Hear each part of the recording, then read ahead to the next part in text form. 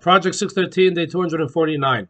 Today we learn about the mitzvah of Hasagas Gvul. The Torah tells us, Loi sasi gvul re'acha. You shall not move back your neighbor's boundary marker. This refers to the prohibition of stealing land.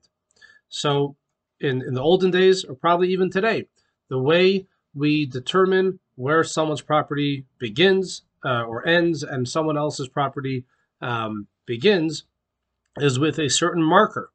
Now, a person can come in the middle of the night or even during the day when no one is watching and move the marker a few feet or a little bit more into his neighbor's property, which by default makes his own property bigger. So in simple language, he's stealing the other person's land. This is prohibited.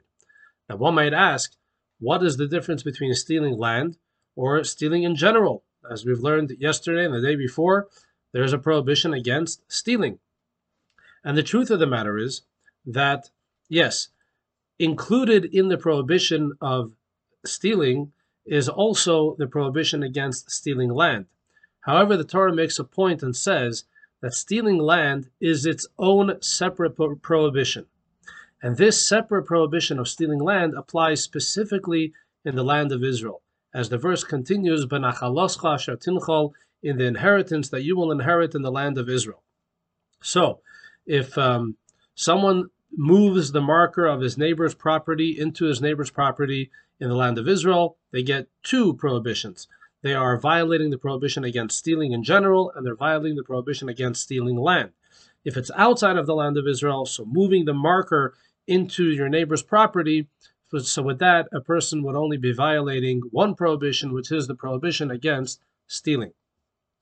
The next mitzvah we learned today is the prohibition against kidnapping. And as we've discussed previously, Lo tignov, do not steal, which is mentioned in the Ten Commandments, is referring specifically to kidnapping, because we have the prohibition against stealing several times in the Torah, and one of the principles of how to understand the Torah is by understanding things in their context.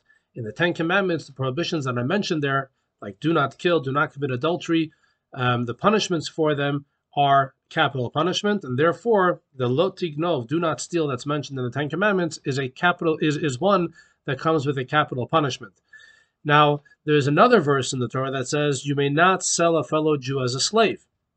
And the truth of the matter is that the capital punishment associated with kidnapping only happens if a Jew kidnaps a fellow Jew and sells him or her off into slavery.